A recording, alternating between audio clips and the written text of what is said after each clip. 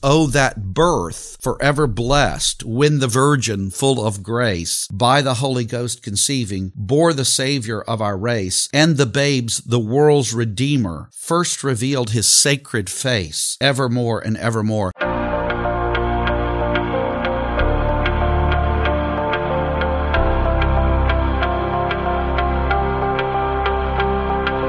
Welcome to Mid-America Reformed Seminary's Roundtable Podcast, a broadcast where the faculty of Mid-America discuss Reformed theology, cultural issues, and all things seminary.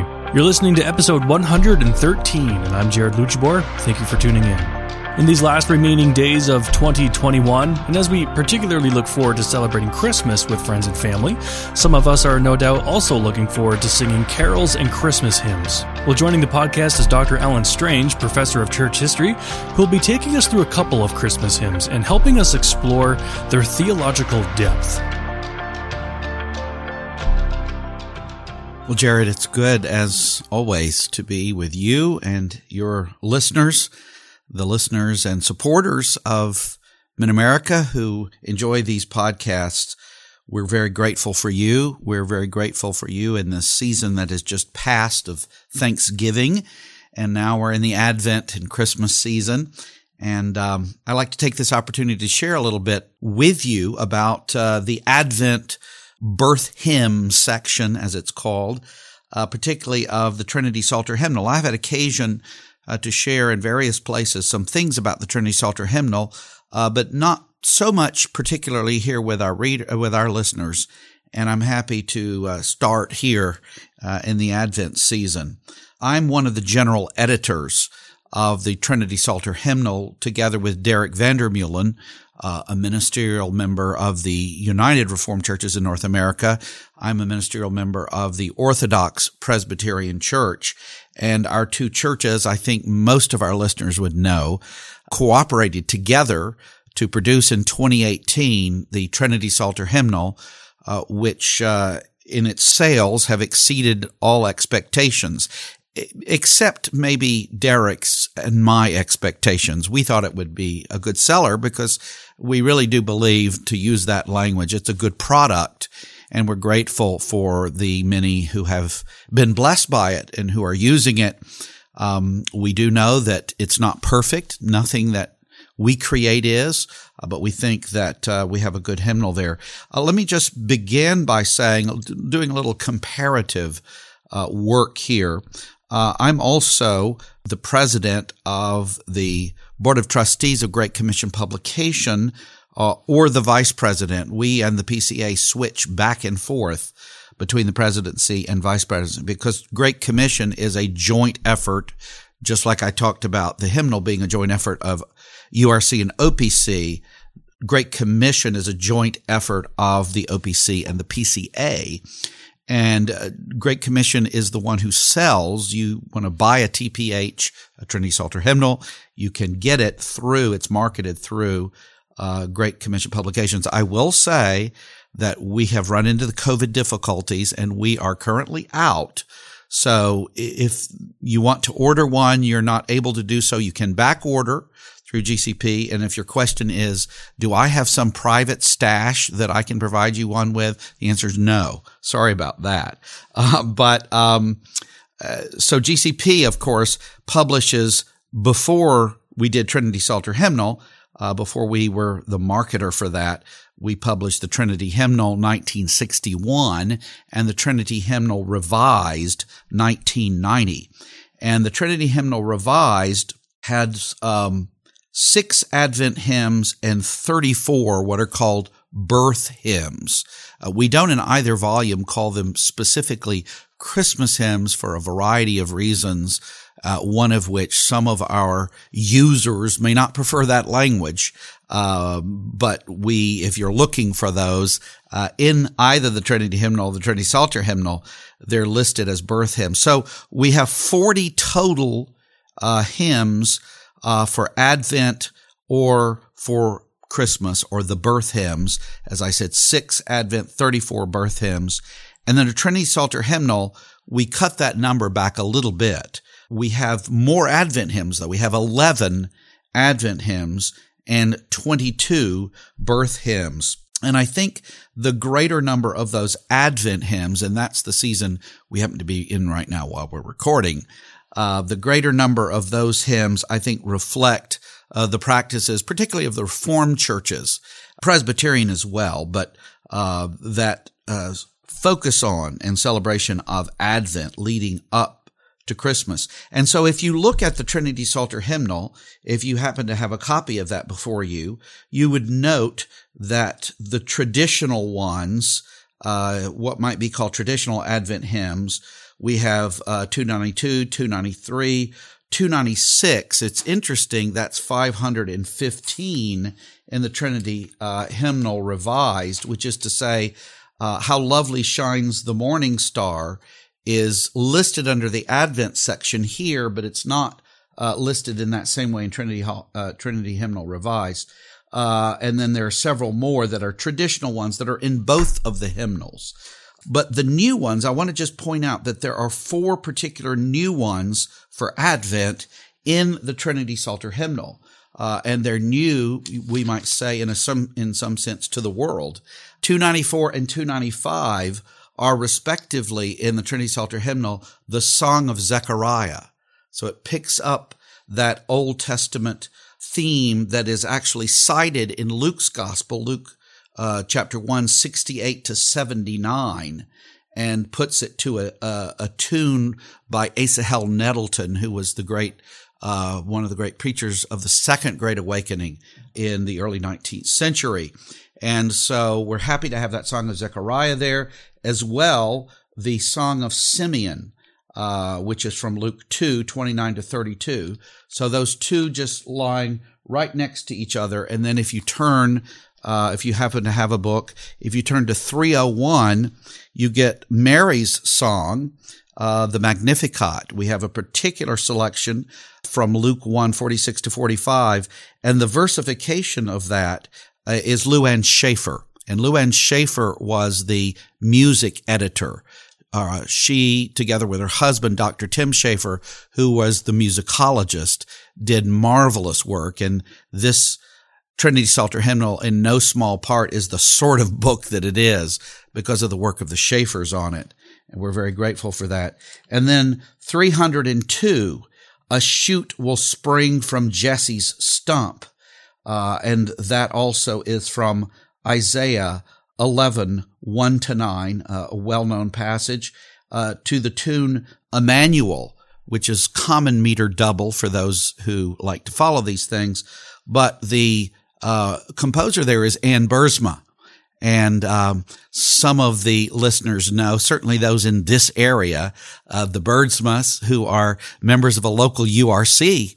And we're very glad to have this wonderful new Advent hymn by Ann in there. So just to point that out, and 515, as I was noting there, 515 from the Trinity hymnal, which is 296, How Lovely Shines the Morning Star, reminds us that not all of the hymns having to do with waiting for the coming of Jesus, the Advent, or the coming of Jesus, his birth, Christmas, are necessarily in the section. Particularly in the Trinity Psalter hymnal, for example, we have 268, which is 162 in the Trinity hymnal revised, Of the Father's Love Begotten. And Of the Father's Love Begotten is an especially beautiful hymn, as you can tell just by the title, and I'm sure many of you know this hymn. I'm turning there now in my Trinity Psalter hymnal. Of the Father's Love Begotten was written, it's one of the oldest hymns we have completely, written by Prudentius, who lived 348 to 413. And if you hear this, you sing this beautiful hymn. It begins, Of the Father's love begotten, ere the worlds began to be. He is Alpha and Omega. He the source, the ending, he, of the things that are, that have been, and that future years shall see, evermore and evermore. And then you can see in the second stanza, it begins, O that birth, forever blessed, when the Virgin, full of grace, by the Holy Ghost conceiving, bore the Savior of our race, and the babes, the world's Redeemer, first revealed his sacred face evermore and evermore. Now, this is a hymn that particularly is titled in our books as exposing the deity of Christ. But you can see it's very much the deity of who Jesus was before. This is our Lord Jesus Christ, who Hebrews 13:8 says is the same yesterday, today, and forever. So he is eternally God. But in the incarnation, what we're celebrating in the incarnation is that he continues to be God and adds to his deity humanity, so that he's God and man in one person. And this hymn is an ancient hymn, and it's been sung for hundreds and hundreds of years, and gives testimony to that. Now, I had the privilege, and I've had the privilege of doing this a couple of times, several times, of writing on this particular hymn. The New Horizons is the main magazine for the Orthodox Presbyterian Church. And I know some of you know it. You may get it in your home. Anyone can get it. You can subscribe to it if you're not a member of the OPC. If you're a member of the OPC, you get it for free.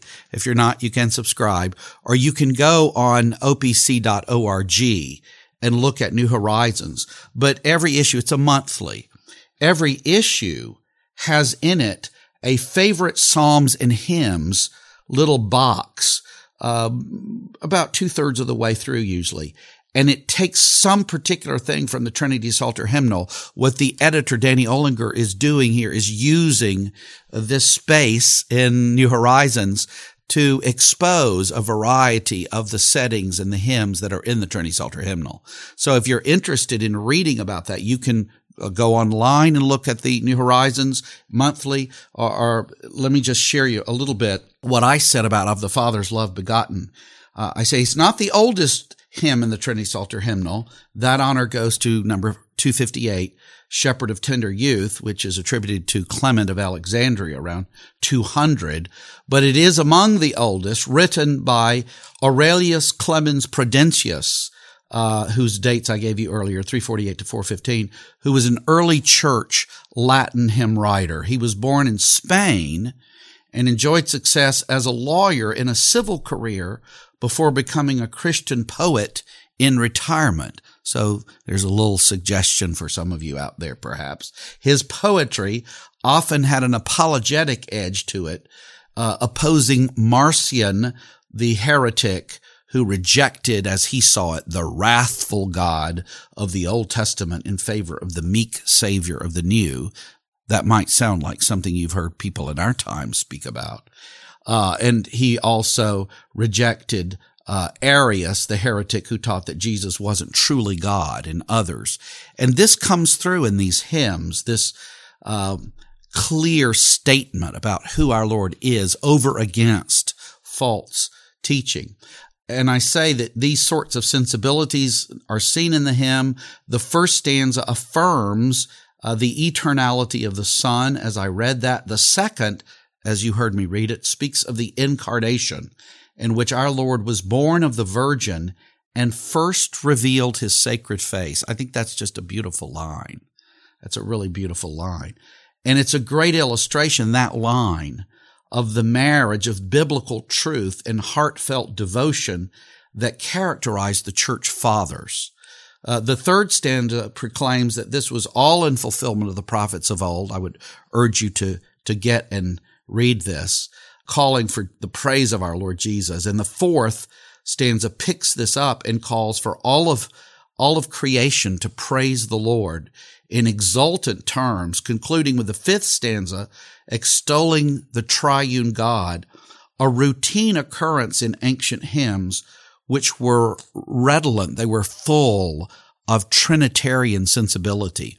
And this causes me to pause for just a moment, to say, particularly in the ancient church, hymns that might come from there and the medieval church are very much freighted with a Trinitarian sensibility that sometimes is often lacking in more recent hymns. And this is because in the early church, two of the particular matters that concerned them was coming to understand and confess together, as is reflected in something like the Niceno-Constantinopolitan Creed, to confess together the Blessed, Holy, Undivided Trinity. Also in the Athanasian Creed, you get a beautiful explanation of that. And as a part of that, coming to understand the incarnation, as I mentioned moments ago, how that Jesus is fully God of very God, and very man. He is also fully man in one person. And if you look at think about the first four councils of the church, Nicaea 325, Constantinople 381, Ephesus 431, and Chalcedon 451, what you see them really working out is this doctrine of the Trinity and this doctrine of the incarnation of who Jesus is as God and man.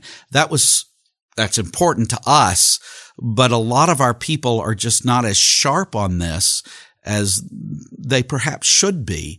And this is a good season, not just to be sentimental and to think about presents, but to think about the greatest gift ever given, which is Jesus Christ, who came into the world to save sinners, of whom any of us can say with Paul, I am the chief. And that of the Father's love begotten, though you may not think of it as an Advent or Christmas song, it's very appropriate for that, something to sing from the earliest church.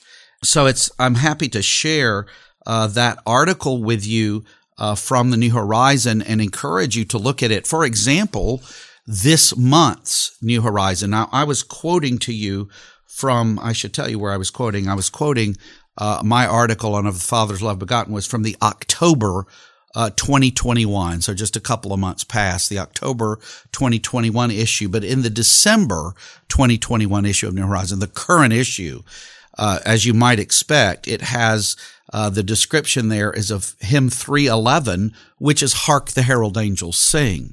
And so Carol Blair gives us a very nice little history of this. She mentions, of course, that this is perhaps the most well-known. Many consider it the greatest Christmas hymn. There's a lot of debate about this, but it's a Charles Wesley hymn.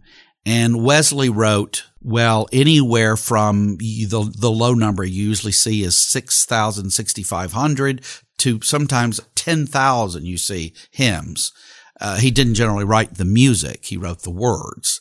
So this is a Wesley hymn, and the music is adapted by William Cummings from a piece by Felix Mendelssohn Bartholdy. He's noted here. Bartholdy he was Jewish, right? But he became a Christian, and quite authentically so, and took that addition to his name to indicate that Christian commitment. So if you're interested in that particularly, you can look at the New Horizon, and Carol in her article gives an extra stanza that is in neither the Trinity Hymnal Revised or the Trinity Psalter. And it's a fourth stanza that we don't generally sing, but here it is. Come, desire of nations, come, fix in us thy humble home, rise the woman's conquering seed, bruise in us the serpent's head. Adam's likeness now effaced, stamp thine image in its place. Second Adam from above, reinstate us in thy love. Hark, the herald angels sing, glory to the newborn King.